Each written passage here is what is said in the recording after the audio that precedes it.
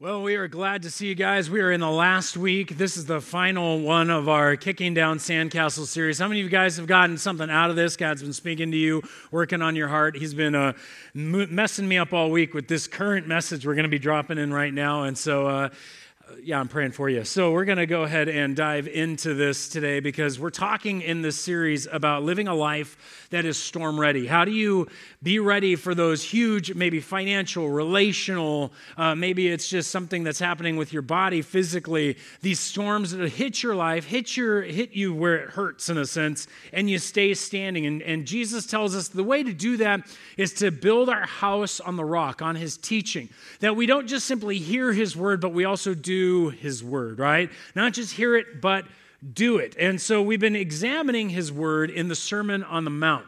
And today we're going to begin another segment on that as we're talking about another aspect, another sand that we shouldn't be building on.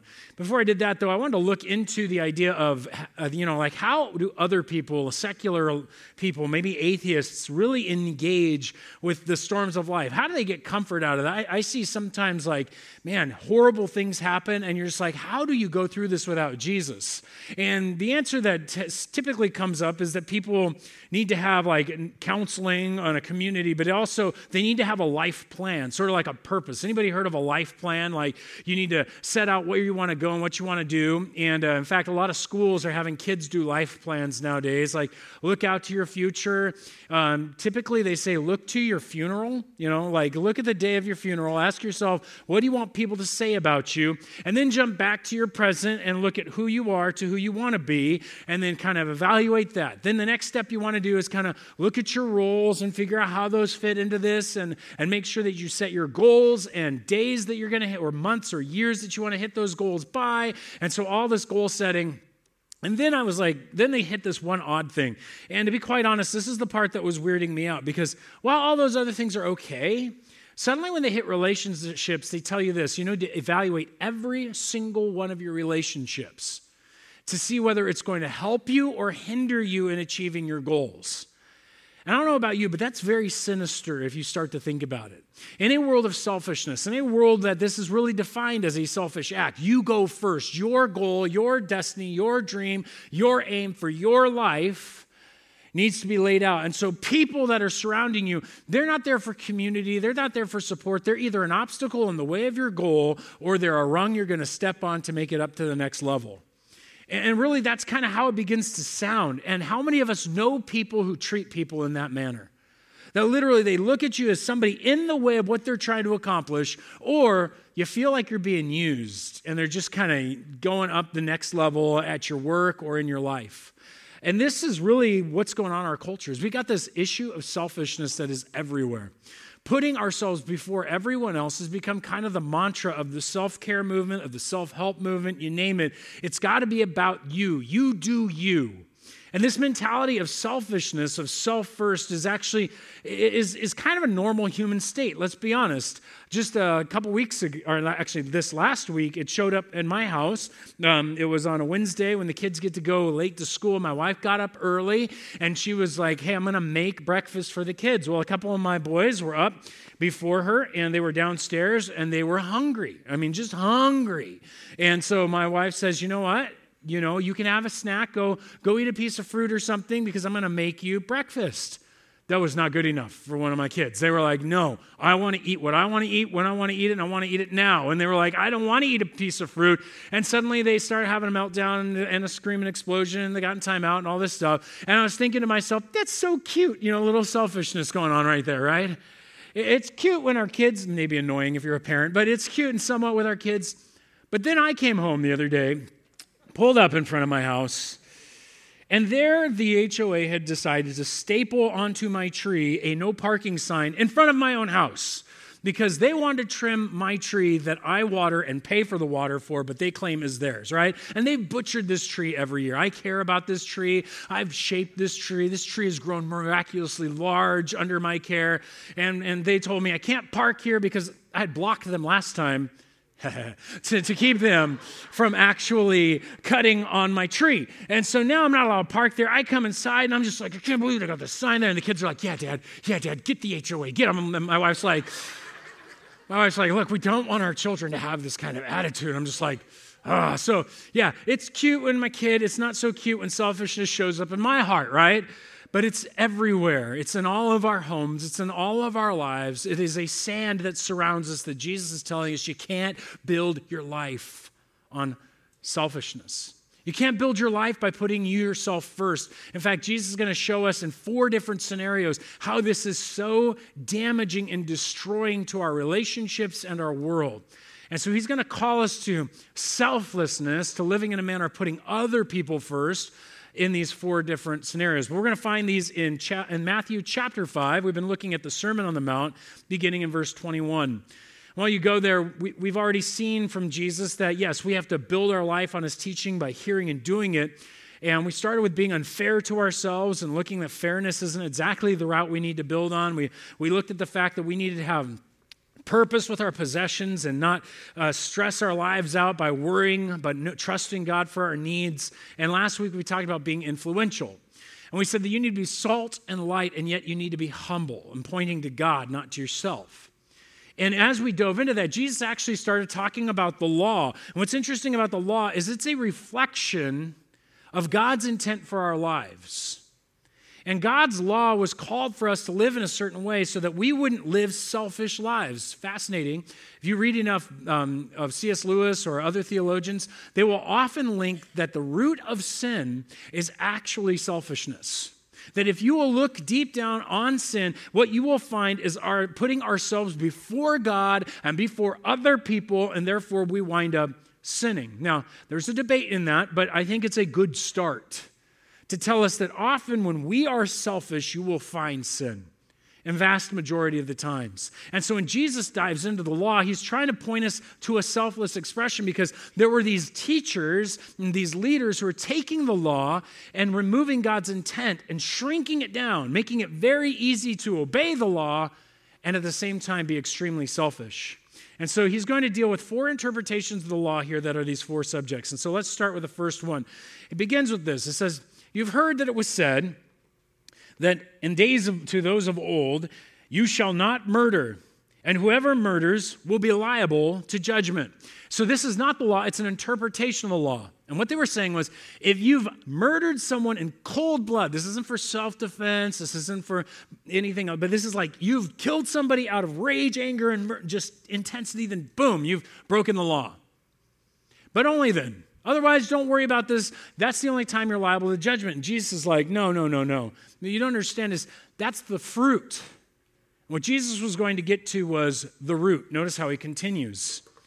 "But I say to you that everyone who is angry with his brother will be liable to judgment." Stop right there.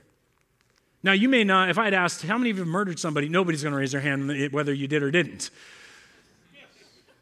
But everybody in here is going to raise your hand when I would ask you, have you ever been unrighteously, unjustly, sinfully angry at someone? The answer is, well, yeah. All of us. Every human being on earth. This is a human problem.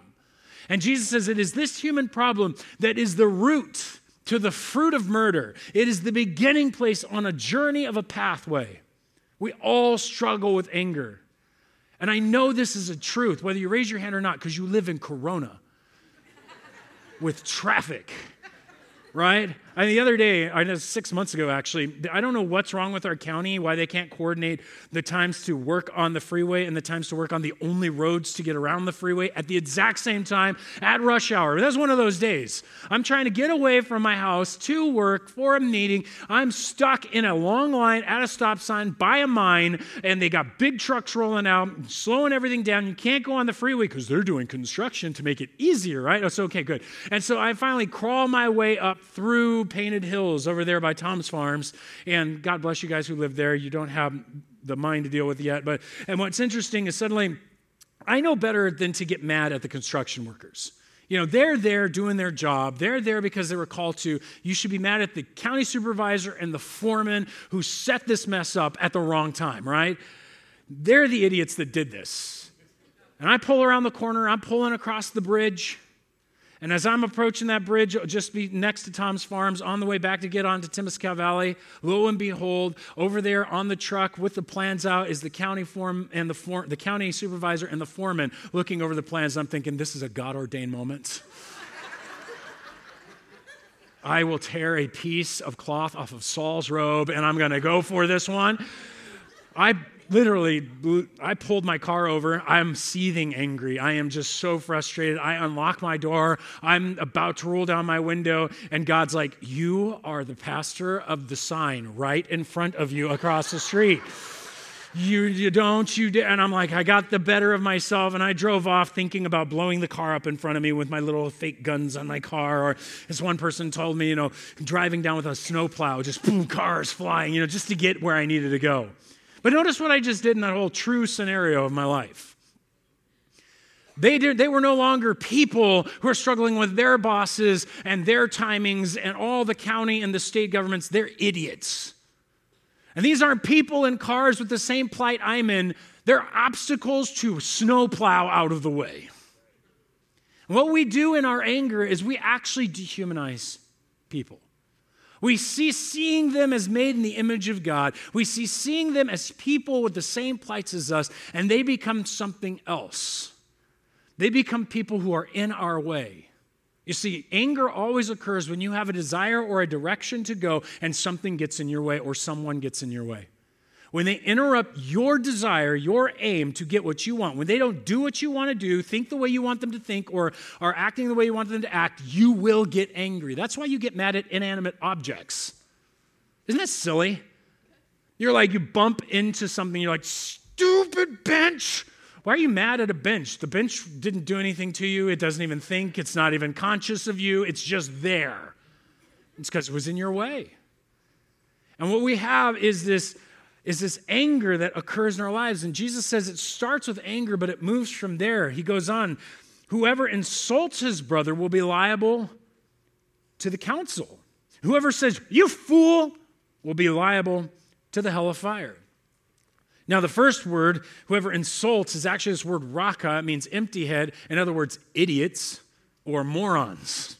I'm in trouble with the council, right? And the point is here that what's interesting is I did a study years ago about cussing because I was a youth pastor and students struggle with cussing. We adults, we're good at this. We don't do that anymore. And so, I looked back and I was doing every major cuss word that I could think of at the time period. And as you research their origins, what you discover is they all come roughly from the concept of something that either needs to be flushed down a toilet, burned in a fire, thrown in the trash, or locked in a room because nobody wants to see it. In other words, it's that which is devalued to the point of getting rid of it. Get it out of our town, get it out of our village, get it out of our lives. It's not worthy or worth having around. Every single cuss word devalues the human being. And when we use them at each other, we are literally chopping people down in their value. Whether we use them flippantly or not, we don't realize that is the intention of the terms.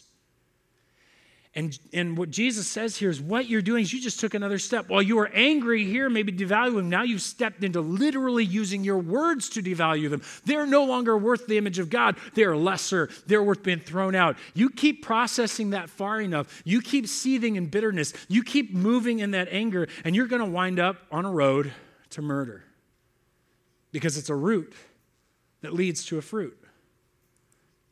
Now, not all anger is unrighteous. Jesus was angry. He got mad at those people who were in the temple. God has a wrath towards sin. But I caution you in thinking that maybe we can have some kind of appropriate anger, some righteous anger. Because to be quite honest, every time I've seen righteous anger in a person, it ends up devaluing somebody. They get angry at them, and they're actually doing human anger. And as James, the brother of Jesus, would write to his church, he'd say, the anger of man does not produce the righteousness of God. We may think we're being righteous and righteously indignant. I just warn us that, hey, don't even play that game. Deal with your anger appropriately. In fact, there's been a lot of studies that have been done on anger and examinations of anger, and I'm just reading a book on with anger and emotional intelligence and all this stuff. And what they've discovered about anger is interesting. The more you vent it, the more it grows. It doesn't shrink by letting it out. It doesn't shrink by raging and cussing. You may feel better, but actually it just increases the growth of the anger. It makes it stronger. It makes it faster. I knew a guy, or actually I didn't know a guy, but Jared knew a guy who once, he would get angry, and the way he would handle his anger, he'd go out and start punching a punching bag in his garage. And you're like, that sounds like a decent way to deal with your anger. It was until he wasn't around a punching bag. And he would get angry, and he'd punch a wall. And he punched out his very window in his own car. And he broke his hand because when he got angry, he needed to punch something. It grows your anger. It vents into destructive tendencies. And if it can go from an insult, it can go to a blow. If it can go to a blow, it can go to murder. So it's not venting that's going to help you out. So what do we do? How do we deal with our anger? It's no wonder Jesus didn't tell you to vent it. Jesus says to put others first with mercy. Notice how Jesus continues on, because it seems awkward to go from anger to what he's going to tell us, but what he's aiming us at is mercy, to not judge and destroy. He says, so if you're offering your gift at the altar, and there remember that your brother has something against you, leave your gift there before the altar and go. Now, you want to circle this word. First, be reconciled to your brother. Then come offer your gift. First, if you find yourself standing in a worship service, having left the car, just with an argument with your spouse in the car before you got in here, and you're in here singing the song, yes, I will sing for joy, and you realize we just had an argument, stop singing, go outside, and resolve the problem. God would rather you stop worshiping him and get right with your brother, your sister, with the person around you. If you are sitting there filling out your tithe check and suddenly you realize that Sue is angry at you at your workplace, you need to finish the check, put it in. I'm just kidding. No, you need to stop where you are and go deal with the problem. God would rather have you resolve that issue than give money to a church, than stand and worship him. In the ancient world, when you brought your gift, it was because you were proclaiming, I have sinned. God, I want to be reconciled to you. When we come and worship God with free hands, it's because we are saying, Jesus is our offering. We are right with you, God. And God looks at us and says, okay, so we're good. And you're going to come worship the fact that we're good, but you're going to have a problem with him and not deal with this first? And I think he's warning us, let's not be hypocrites as Christians. Let's be those who are ready to reconcile. Let's do that first. In fact, next he tells us to do it quickly. Come to terms quickly with your accuser while you are going with him to court, lest your accuser hand you over to the judge, and the judge to the guard, and you be put in prison. Truly, I say to you, you will never get out until you've paid the last penny. What he's saying here is that imagine this is your last chance. Your accuser's about to go tell a judge who's going to throw you in jail, and you're going to be in debtor's prison the rest of your life. You've never paid off the last penny. So as if this is your last chance, go as fast as you can to deal with the issue that's between you and the other person. Do not let it fester. Do not let it stay. It will turn into bitterness. It will turn into resentment. It will grow into insults and beyond there. Hey, if this matters for your accuser, how much more does this matter for your family member? For your mom, for your dad, for your husband, for your wife, for your children, for one another in the church. How much more should we then be off to go deal with this, to handle it as quickly as possible? We need to put others first and be unfair to ourselves to deal with each other in mercy, not in anger. We need to go step back, ask why we're mad, and deal with the actual problem. By the way, many marriages don't actually deal with the real problem. Did you know that? Many marriages forgive each other for how they fought in anger, not for solving the situation. They go, I'm sorry I called you names. Oh, I'm sorry I called you names too. Oh, I'm sorry I said it that way. Oh, I know I shouldn't say it that way. Oh, we'll get it better next time. The problem is still over there in the other room. Just because you made up for how you fought doesn't mean you dealt with the issue. And so we need to deal with our anger, yes, but we need to resolve the problems. And that's what Jesus is calling us to. Do not build your house on the sand of selfishness, especially on the sand of anger. His second one that he gets into is just as difficult. And he says this, you've heard that it was said, you shall not commit adultery. But I say to you that everyone who looks at a woman with lustful intent has already committed adultery with her in his heart. Adultery was the worst thing you can do to the marriage bond. It was fully snapping it and breaking it from your lust. But this applies to the married people, but lust applies to everyone. Amen? This is not, again, just a subset of people who committed adultery. Oh, you guys are in trouble. Everybody else, you're okay. No, Jesus is like, let's get to the root of the fruit. The root of a different fruit might be that root leads to, hey, it may lead to just sleeping around. It may lead to pornography addiction. It may lead to rape. There are all kinds of horrible evils with sexual sin that can occur because of the root of lust. And Jesus is clear. He says, guys, you need to watch it because lust is dangerous. You see, lust devalues human beings. Lust turns people into objects we enjoy in our minds to get pleasure for in ourselves. Whether they're offering themselves to you or not, whether they're offering themselves to you as an object or not, doesn't make it right. Jesus doesn't talk about them. He talks about what's inside your own heart, inside your own head, inside your own, going on behind your own eyes. He's saying, listen, the root of this ultimate fruit is lust. Do not lust. My friends, you need to control your eyes. What's going on with your eyes? And if you're a youngster in the room, you're in junior high, high school, you're a young college person, you're single, I'm talking especially the guys in here because we are designed by God to be visually attracted to women. You can fall into habits where you're sitting around in that Taco Bell or wherever you find yourself, and a girl walks in and you're like, oh, she's cute. Oh, she's cute. Oh, maybe. And then the danger is it shifts later to, hey, maybe I should talk to her. Maybe she's my wife. Oh, maybe I should talk to her. That's what was happening to me. It became so bad that my eyes would jump so much that one day I'm sitting with my wife. We're at a Chipotle. This is early on in the beginning of our marriage. Some woman walks in who's not appropriately dressed, and I'm like, huh? And my wife looks at me and says, you look at me. Well, we had a very intense conversation later, and that's a super shameful event in my life. That's a good warning. Listen to the dumb pastor, okay? Do not let your eyes get used to bouncing and looking at those around you for the sake of lust. Don't. It's destructive.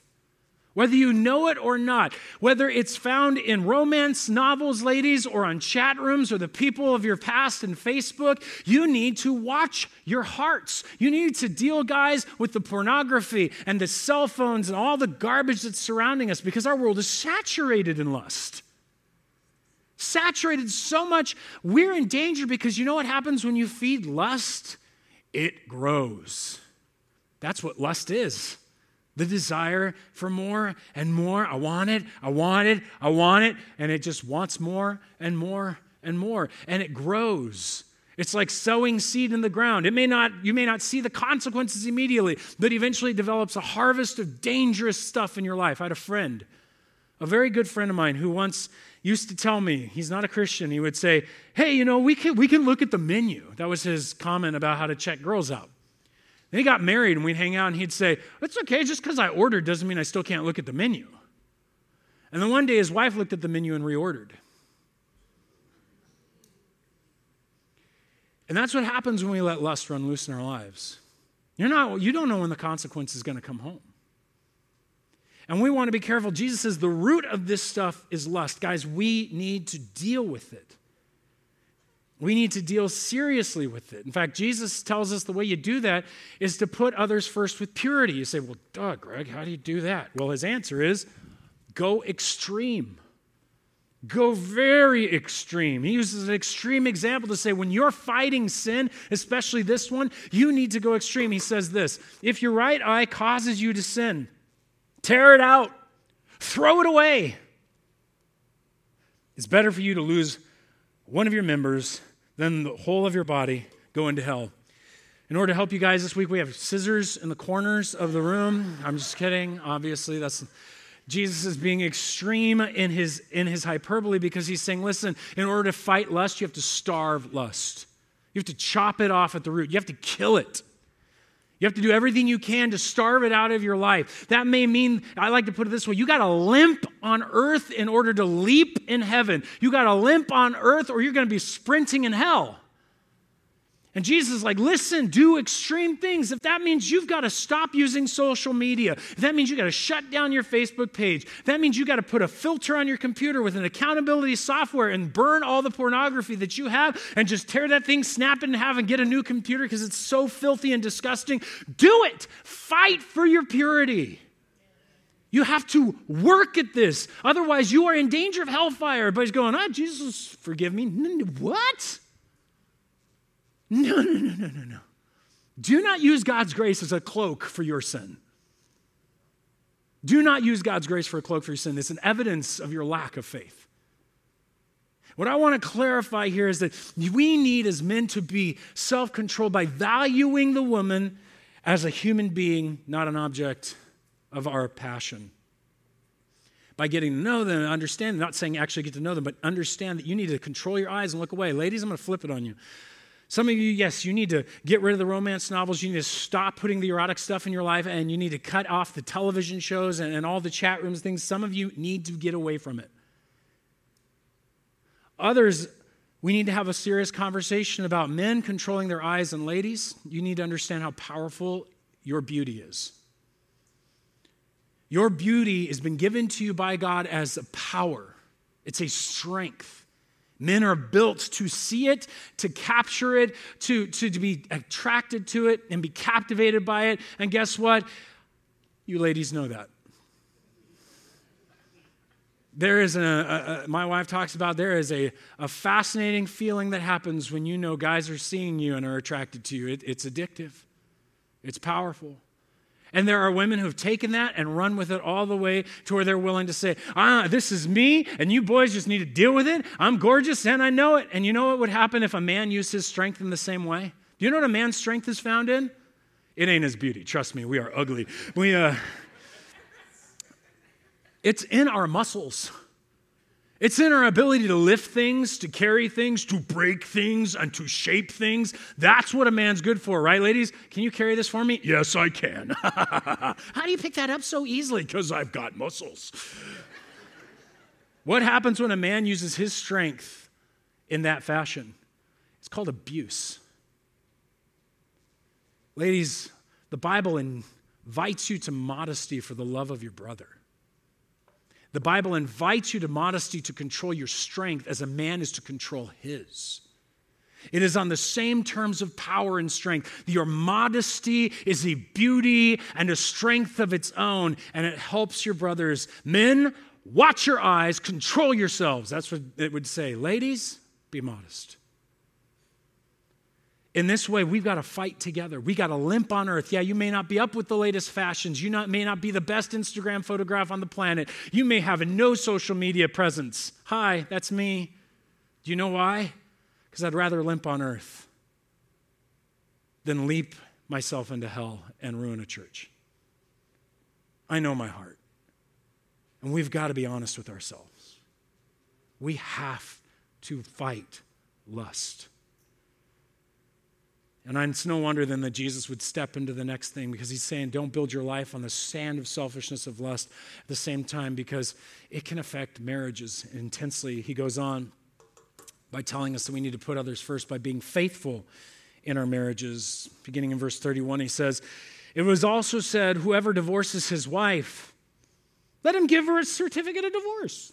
But I say to you, Jesus says, that everyone who divorces his wife except on the ground of sexual immorality makes her commit adultery, and whoever marries a divorced woman commits adultery. Now, Jesus deals with this because this is an interpretation of the law. He says the interpretation of the law is to claim that all I got to do is a certificate of divorce, and I can get married to whoever else I want to now.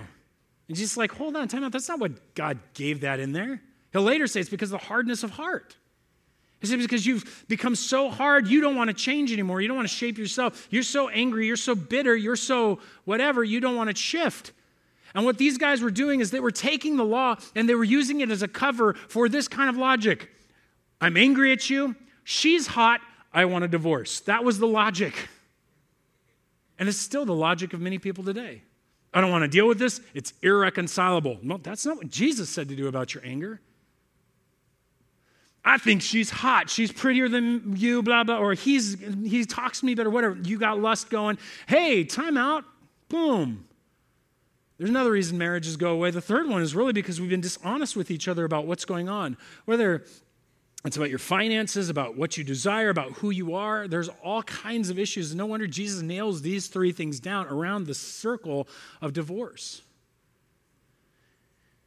Marriage was often a picture of the unity between God and his church. And so when it comes to Christians, we're supposed to represent that in our marriages. And so he says, hey, look, the only way out of a marriage, in this term, at least this time, as he's saying, is through sexual immorality, somebody who's committed actual adultery. He says, otherwise, don't use it as a cloak because you're just causing adultery. Now, Jesus also gives, or Paul will later give also the out for the abandonment by a non-believer. And so there's sexual immorality, abandonment. We could argue, and some theologians argue, that abuse is one of those because it destroys the marriage bond and for the safety of the woman. There's these aspects here that are involved in this conversation about marriage. It is a very intense situation because it's a calling to Christians to live faithfully to one another. Because guess what? When you wake up one morning after you've been married, you look over to the person that you were dating and you go, who the heck is this person? You ever done that one? Because you marry a stranger in many ways. And that stranger, guess what? Is a sinner. Oh my gosh. We only show our best side when we're dating. All the mess comes out after you're married. And then one day you're 3 years in and you're going, oh, I can't stand this guy. He's messy, he's sloppy, he's ugly now because he let himself go, whatever it is. There's this mess that we run into. My wife and I like to call it the foothills when we do premarital counseling because there's a point in your journey, in your marriage, that you're one day going to have to face the fact that you're not going to get what you want out of your marriage. Many of us got married to be happy. That's not the point of getting married. God intended marriage so we would be holy, and happiness comes out of holiness. He intended that person to be in your life to shape you and change you. And one day when you wake up and you're going, I'm not getting anything out of this. This is ridiculous. You have to make a choice one day. You have to choose to put that person before you. You have to live selfless. And if you will cross the foothills and enter into selfless living for your spouse, and then you two together can be selfless for your children, you will end up with a harmony that will help you through the battles and the dishonesties and the messes to live out grace. But too often, too many of us, we're not ready to resolve things quickly. I get some of you guys, I get it. You're stuffers. You're like, I'm the stuffer in my family. I don't want to resolve things quickly. I need about 30 minutes. I need to get away and think because my wife is far more logical and far more intelligent than I am. And she owns me in every argument we ever get into, right? So I have to get away and be like, I can't think through this, get away and come back. But we always resolve the issue. Whether you're a slow processor or a fast processor, you've got to fight for your marriage. You've got to get out there and not give up on your marriage.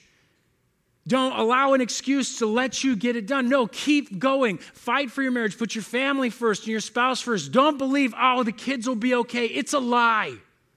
I was a youth pastor, and every youth pastor I know will tell you divorce is awful for kids. Awful. But my kids say they're fine. Of course, they're not going to burden you with what they're going through. You're going through a divorce. They don't want to be a burden on their parents. So they come to us. They bawl their heads off. They ask why they're doing this. They don't understand. I knew a guy whose parents divorced when he was in his late 20s. And it wrecked him. Because you know what it is? For every person who knows their parents when they're together, it's like watching your soul split. Because you are the very physical representation of the bond of that marriage. And suddenly, not only is your life split between two homes, your soul is split between, in very real ways, two people. And you wonder, if they can't be unified, there's a torture that can occur. I've watched kids never survive, never get out of it. One kid was going to be a pastor, sailing forward in Bible studies, his parents divorced, and boom. He's been in jail, all kinds of stuff. And all of his friends, we can look back and go, it was that day. It was that event. Divorce is damaging. You need to fight for your marriage. And don't use the, he'll forgive me stuff. Don't use grace as a cloak for your sin. Again, that is a dangerous place to go. Because one day you're going to have to stand before Jesus. And Jesus is the one is going to be telling you, hey, look, I said I will never leave you. I will never forsake you. I went through all this garbage with you. You sinned against me how many times? Let's take out the list. I didn't leave you. What's going on here? And unless you have a real reason that he gave you, that's going to be a tough conversation. We have to stand before God. And imagine if we used he'll forgive me in the anger department. I'm so mad. I punched that guy now, and I'm just going to kill him. God will forgive me. We would never use this kind of language in any other sin, in any other situation. I want to challenge you guys, fight for your marriage. Don't give up. Be as honest as you can. Fight against lust. Let's deal with the problems. Let's go. Get counseling. Get other mentors in and around you. Listen to what they tell you. You're broken. Maybe he's broken or she's broken too. Yeah, welcome to the party of humanity. We're all messed up. Amen? And if we will understand we're messed up, and we need to be the best disciple I can be, then I'm going to add to the best part of humanity in this world. And that may resolve my marriage, and it may move forward, but you're called to follow Jesus. And this is the instruction he gives. You want to build your house on the rock, not the sand. Then we have to know and do it. Now, some of you aren't married, so you're like, this didn't really apply to me. Thanks for the future advice. I hope it works. But Jesus is going to apply it in general here. He says, look, we all need to put people first by being truthful. You see, an oath was an issue in their time period. Marriage is a type of oath, but in their time period, all oaths were sworn unto the name of the Lord. And if you broke that oath, they were like, well, now you took the name of the Lord in vain, and so now you're in trouble. So they said, don't worry about it. Just stop swearing by the name of the Lord. Swear by the temple or Jerusalem or something like that. And if you manage to not do what you promised, you're okay. And Jesus goes, what? That's not the point. And so he dives in. He says, again, you've heard that it was said to those of old, you shall not swear falsely, but shall perform to the Lord what you have sworn. But I say to you, don't take an oath at all, either by heaven, for it's the throne of God, or by earth, for it's his footstool, or by Jerusalem, for it is the city of the great king. And don't take an oath by your head, for you cannot make one hair white or black. Jesus is like, stop using oaths as a cloak for your falsehoods. Just let your yes be yes, your no be no. Just say what you mean and mean what you say. And this is so critical because we live in a world that has propagated so many lies. To be quite honest, lies disintegrate relationship. You want to have a disintegrated relationship, start lying. Think about it. Why do we not trust lawyers or politicians? That's an easier one. Why do you not trust that what the salesman is telling you is really true nowadays? Why do you not trust what the advertisers are saying on television? Why do you not trust that you're getting honest media? Why do you not trust that you actually have representatives who are representing you? Why do we not trust the church? Because we think all these people have lied to us. And once we've got enough lies in the system, all authority and all community and all relationships dissolve. Because truth builds trust. And when we don't tell the truth, we don't know. But in a world where nobody knows what truth is anymore, when we don't even know, when it gets to, well, it's my truth. Well, how do you even know when that person's lying to themselves or it is true? There's no way to have an ability to trust. And so we suspect everybody. Why do you think the church needs to be the place of truth?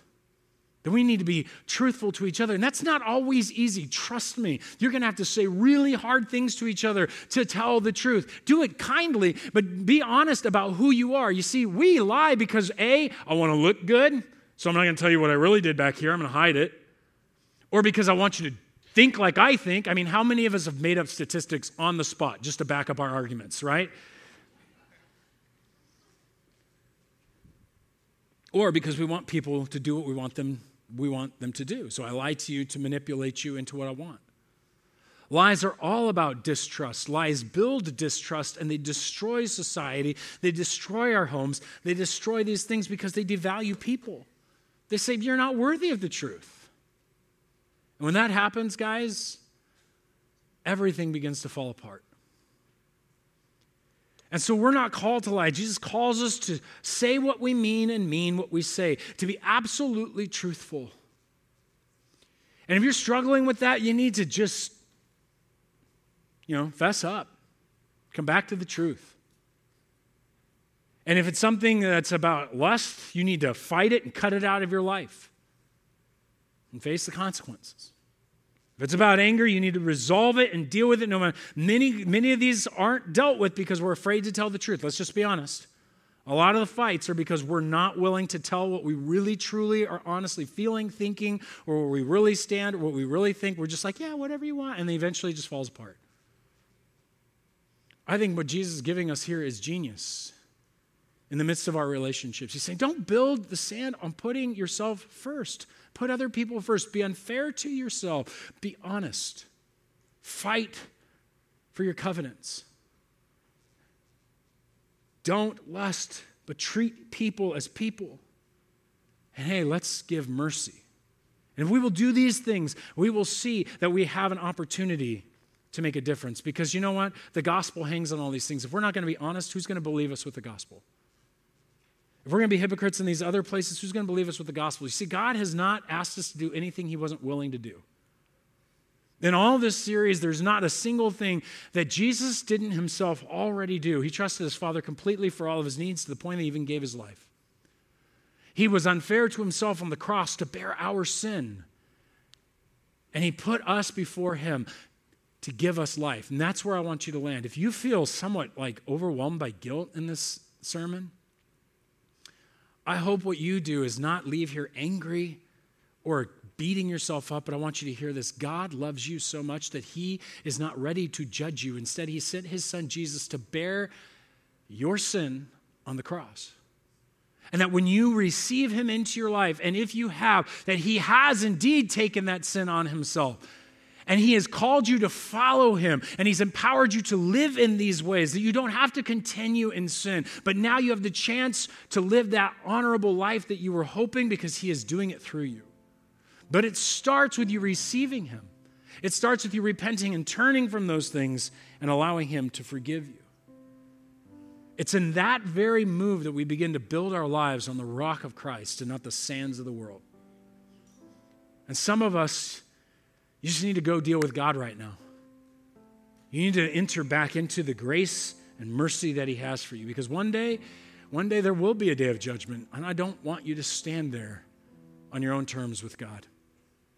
I want you to stand in Christ there, forgiven and freed from all of our sin.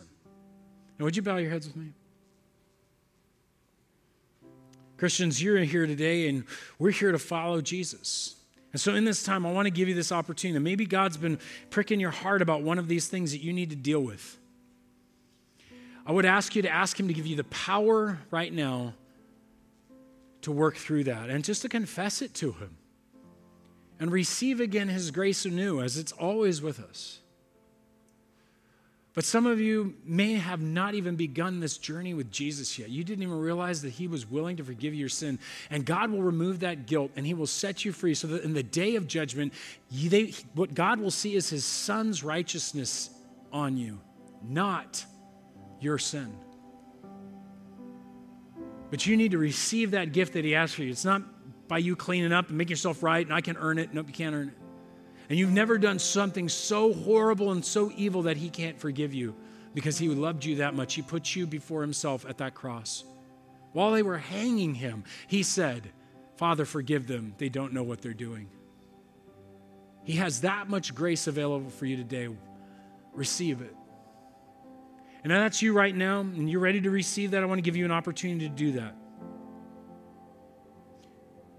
Just begin with this prayer and talk to God. Say, God, I know that I've sinned, and I ask that you would forgive me. I trust that Jesus Christ has taken the punishment of those sins away for me, and that you are giving me grace. Would you please come into my life? I want to put you first so I can put others first. Help me, I pray. In Jesus' name, amen.